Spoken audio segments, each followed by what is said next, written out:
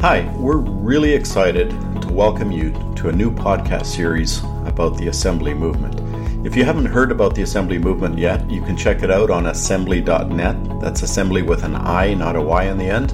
The Assembly Movement is about raising a new generation of people with reckless faith, people who are open to radical new ways of serving God and working together.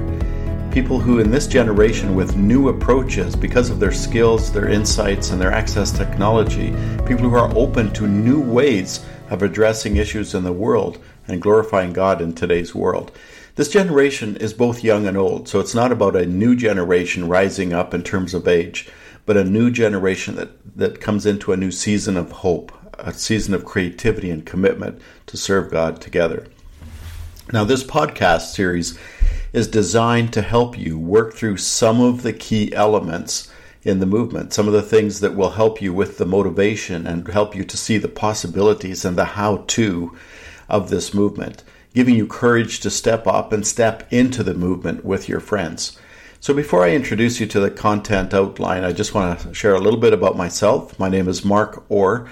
I'm a Brazilian by birth, a Canadian by citizenship. I come from a long line of several generations of family members who have worked in many countries in the world in ministry. I currently live with my family in Athens, Greece. We've lived in the past in Uganda and England and Canada as a family. My motivation to this kind of reckless faith is because I believe that there is a generation of people on this planet who love God and who have the opportunity to radically change the world. We have the opportunity, but we're really not doing much about it. So I believe that we're at a place where we have, more than ever before perhaps, in the history of the world, the opportunity to work together to change the world. And yet we're doing the least about it. So there's this huge gap between opportunity and action. So let's take a minute to look at the series. We've divided it up into 5 sections. Each section will have roughly 5 episodes. The first section focuses on the world in crisis. This is looking at the current reality. And it's not just a crisis that you see in the news, but it's the crisis that is under the surface. What's really going on that holds us back from taking steps to collaboratively, collectively do something about our world. The second will turn a little bit more positive and look at what are the reasons why we believe that something that seems so impossible is actually possible. And we'll start to spell that out so that you can start to nurture that little seed of hope that is growing in your heart. The third one is about the blueprint at the high level, the strategic planning behind how a movement works and what we're actually going to do about it together. The fourth set of episodes will be about Assembly itself. Assembly is a platform that will bring all those pieces together. Every individual will have a place in Assembly, big or small, someone who has a vision for their street to someone who has a vision for the entire world, many different types of skills. In other words, every single person will have a simple way to engage in radical change in the world. So we're going to be looking at the specific features and functionality of Assembly in that short series. And then the last is what we call an idea storm. We want to get your creative juices going. We want you to be thinking about what the issues are in your neighborhood, in your nation, and even across the world and say, you know what? I think we actually can do something about this. So we're going to run a few brainstorming sessions there with you to help you get going. Most episodes will be 10 to 15 minutes long. If we have a guest, we'll add a few minutes to that. My hope is that by the time you finish with the series, a seed of hope will be growing in your heart that gives you the strength to take that first step, of courage as a catalyst to change your neighborhood and your world. The Problem of Hope is the title that we're looking at today.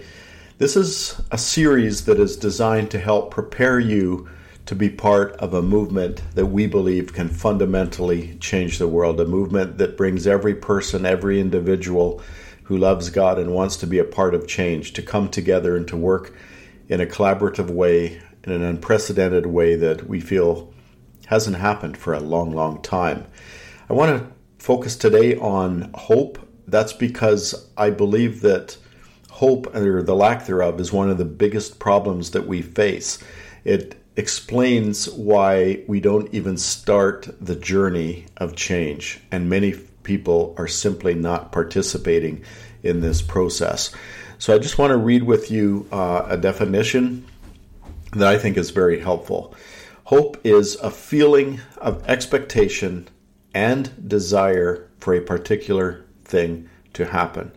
Very simple, but there's two very important words there that we'll be circling back to a number of times during the podcast.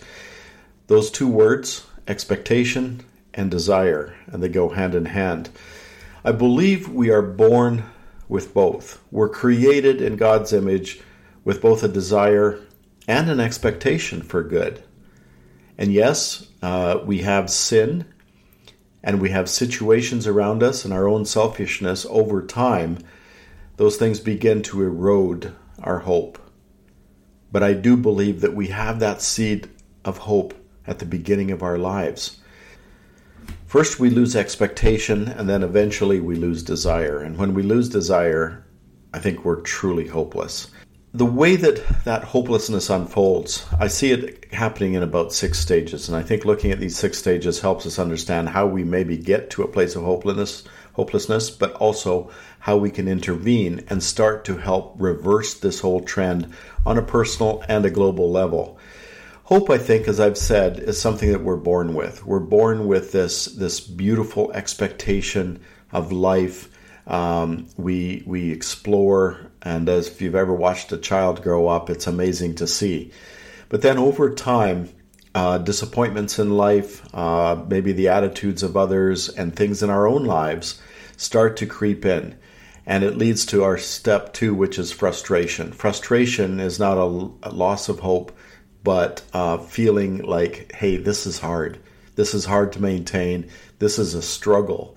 And many of us go in and out of times of frustration. That's normal. We're not trying to get rid of the frustration. But the frustration, if we're not careful, can lead to the next step. And the next step is one of despair, when the frustration doesn't go away. And at some point, we get to this place where we don't know what to do anymore. We've tried everything, and we begin to entertain the idea of hopelessness, that maybe nothing's going to change. And some of you may put despair at the very end, saying this is where you eventually arrive. I don't think it is. I think people in despair are still people who have feelings and deep down have a desire for change. And that's why they're despairing. They're despairing because they really want something. They really see something better, but they can't get it. And they don't feel they can do anything about it, and they feel powerless. So I would say despair isn't the worst. Despair is a step in the process. It's not at the end. It's actually near the beginning. But if despair is not checked, over time, despair leads to resignation. And that's where things get really, really sad. Resignation is when you decide, you make a mental choice. You may do that with full awareness, or it may be just something that you come to believe over time, that everything is futile. There's futility. And you accept reality around you and you stop trying. You basically give up. And that often happens in the mind first. And you may still go through the motions of hope and the motions that you want something different. But in reality, resignation leads to this place of inaction. And that can be in the way you live in your neighborhood, and you just accept it the way it is, the way you live in your nation, the way you look at global issues. It can also come down to very personal things like your prayer life, your reading, how and where you give your money. And you just end up saying, well, I'm just going to live myself. I'm going to just take care of my family and accept the realities we live in. And so there's this resignation that is subtle and often not obvious to other people from outside, but it's a resignation in the heart. When you move to the next step beyond resignation, I call it complacency. Complacency is a place where there's very little emotion. You lose the desire. So in resignation, you lose the expectation. And that comes full circle around to losing the desire in the fifth step. That's complacency. Complacency means, I'm beginning not to actually even think about it anymore. I don't even notice it anymore. And that's a tough point to go to, but I would say that can move to even one last level, and that's what I call detachment. It's this careless attitude that not only do I not care anymore, but I don't feel anymore. It's not my problem. The world I live in has nothing to do with me. And so there's this sense of detachment, of your responsibility just being given up. Those 6 steps, I think, guide us a bit in how to handle those, because without hope, there is no chance that we change. If we give up hope, we give up everything. Let's remind ourselves what hope is. It's this expectation and the desire. So the desire may come first and the expectation comes second, in that, yes, we want something, and actually we expect the world to operate that way. When we give up both of those, and there's not much to work with anymore. So our belief in assembly is that there's enough people at stage 1, 2, and even stage 3, that stage of despair, that with nurturing we can grow a community from those people, a community of hope and action. We believe that we can start to come together and strengthen the small flickering light that we already have there, and start to be a light and a salt of the earth that actually spreads and starts to reclaim and reignite hope in the lives of many more people. That hope, if it's going to not be a desire, but it's going to move to an expectation, has to be accompanied with practical things, the things that help us actually start to put flesh to our belief, and then help us to actually act. Because hope that is only desire, after a time, and it doesn't go to expectation and it doesn't go to results, ends up retreating back down to a point where you lose it all again. So our hope is that we can spread it to the rest. Now, God is a God of grace and redemption. He can breathe life into his people. He can do that. So we truly believe not only that God can do it, but the very reason that this movement exists, the very reason that I'm sitting here today talking to you, is evidence that something is happening. Something is beginning to sprout, and we believe that that will spread. Let's look at a few items here from the Bible, just a couple of verses and passages that you can study later if you would like. The first one I want to share is in Exodus 4:31, and it says, "And when they heard that the Lord was concerned about them and had seen their misery, they bowed down and worshipped." Now, what's the context here? The context is the people of Israel being enslaved in Egypt. Now, you remember that when they first got there, it was because Joseph had been a solution. Joseph was a highlight. And God had brought Joseph through all those things that Joseph experienced. It was God's hand in his life, and brought him to Egypt and set him up to be the solution to an incredible worldwide famine that was happening. And that led to Joseph's family eventually coming to Egypt, and Joseph and the king of that day died, and the people of Israel multiplied there. But as they multiplied, they became the slaves, they became the workers, and they were being mistreated. And they forgot about Joseph, and they forgot about Jacob, and they forgot about the promises. And they began to despair. They began to lose hope. And it's in that situation where God raised up a man called Moses. And there's lots more to that story we won't go into right now. But God said, "I have not forgotten." And God prepared Moses with certain powers, with miracles and experiences that spoke to Moses' heart. And God sent Moses back to the people to give them hope. And God told Moses how to give the people hope. And when Moses talked to them and said, "We're not going to accept this anymore. we are going to leave this land and we are going to go to the promised land. God has promised us that we will be a nation and we will live in a land that is rich and beautiful. And when the people heard this, that's when they responded this way. They heard that the Lord was concerned about them and had seen their misery. And I think at this point in history, we need to come back to being a people of faith, not just in our everyday survival existence, but a people of faith that believe that we are here to bring hope, to bring peace, to be compassionate, and to be active agents of change and hope in the world. We need to do that individually, and we need to do that collectively.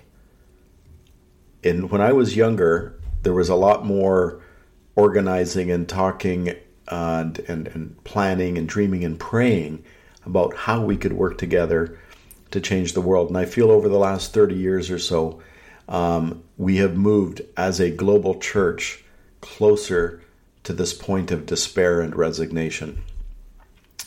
I don't think that's the way it needs to be. I think God is asking us, saying, wait a minute, I haven't changed. I'm here. I need you to listen, and I want you to have hope.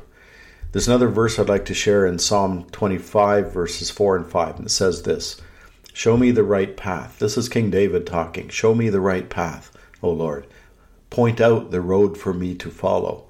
Lead me by your truth and teach me, for you are the God who saves me. All day long I put my hope in you. David lived in a time of great difficulty in his own personal life. He was being hunted down. He had to live almost in exile in caves, and he was he was a challenge to the government of that day, and he had to find ways to survive. And in the midst of that, his only hope was not power, it was not strength, it was not prestige. His only hope was God. And he went after God to look for direction and to look for wisdom. And he declared that his hope was in God.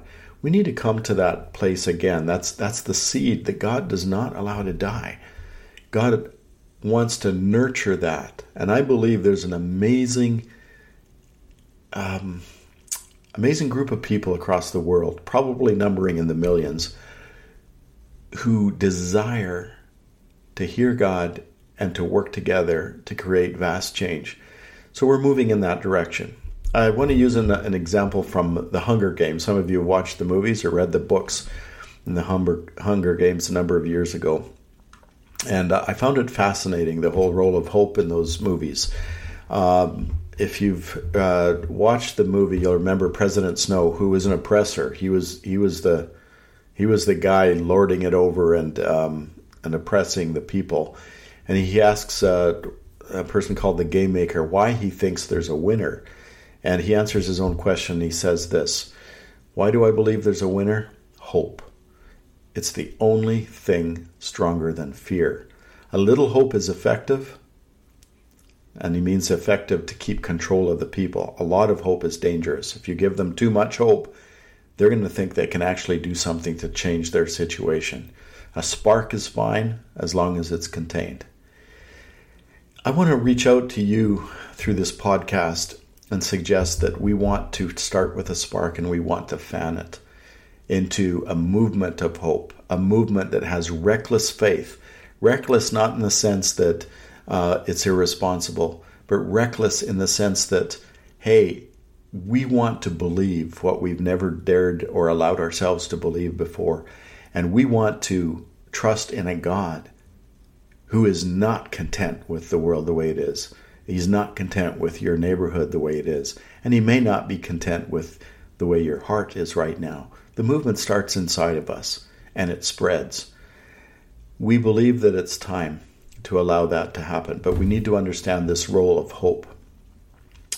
So I want to end today with a bit of going back over those 6 stages and just give you a little bit of a hint at what we're looking at in the future.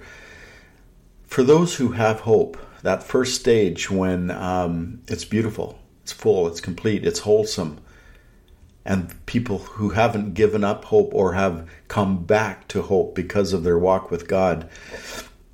We want to help make that more contagious, because those sparks of hope are what need to spread. Hope doesn't come out of nothing. Hope comes out of the heart of God, putting ideas and thoughts and wonderful things in our hearts, and then it spreads to other people. We want to fan those flames of hope that exist in the lives of many people still. The second stage is frustration. For those who are frustrated, we want to provide tools to address their frustrations, the things that may be making it more difficult to actually to think about how to create change in the world. And we want to help them return to that vitality and that excitement that, hey, yes, let's do this again, let's try again, because the frustration can be dealt with.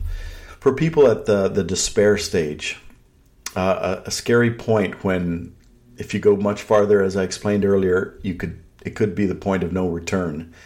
We want to catch people at that despair stage and inspire them through stories, showing them the lives of others and the hope that exists in others, and where that hope came from, and how that hope has led to action that has changed communities. So we can use stories to help people who are in despair take note, turn around and say, okay, I feel something growing in me again.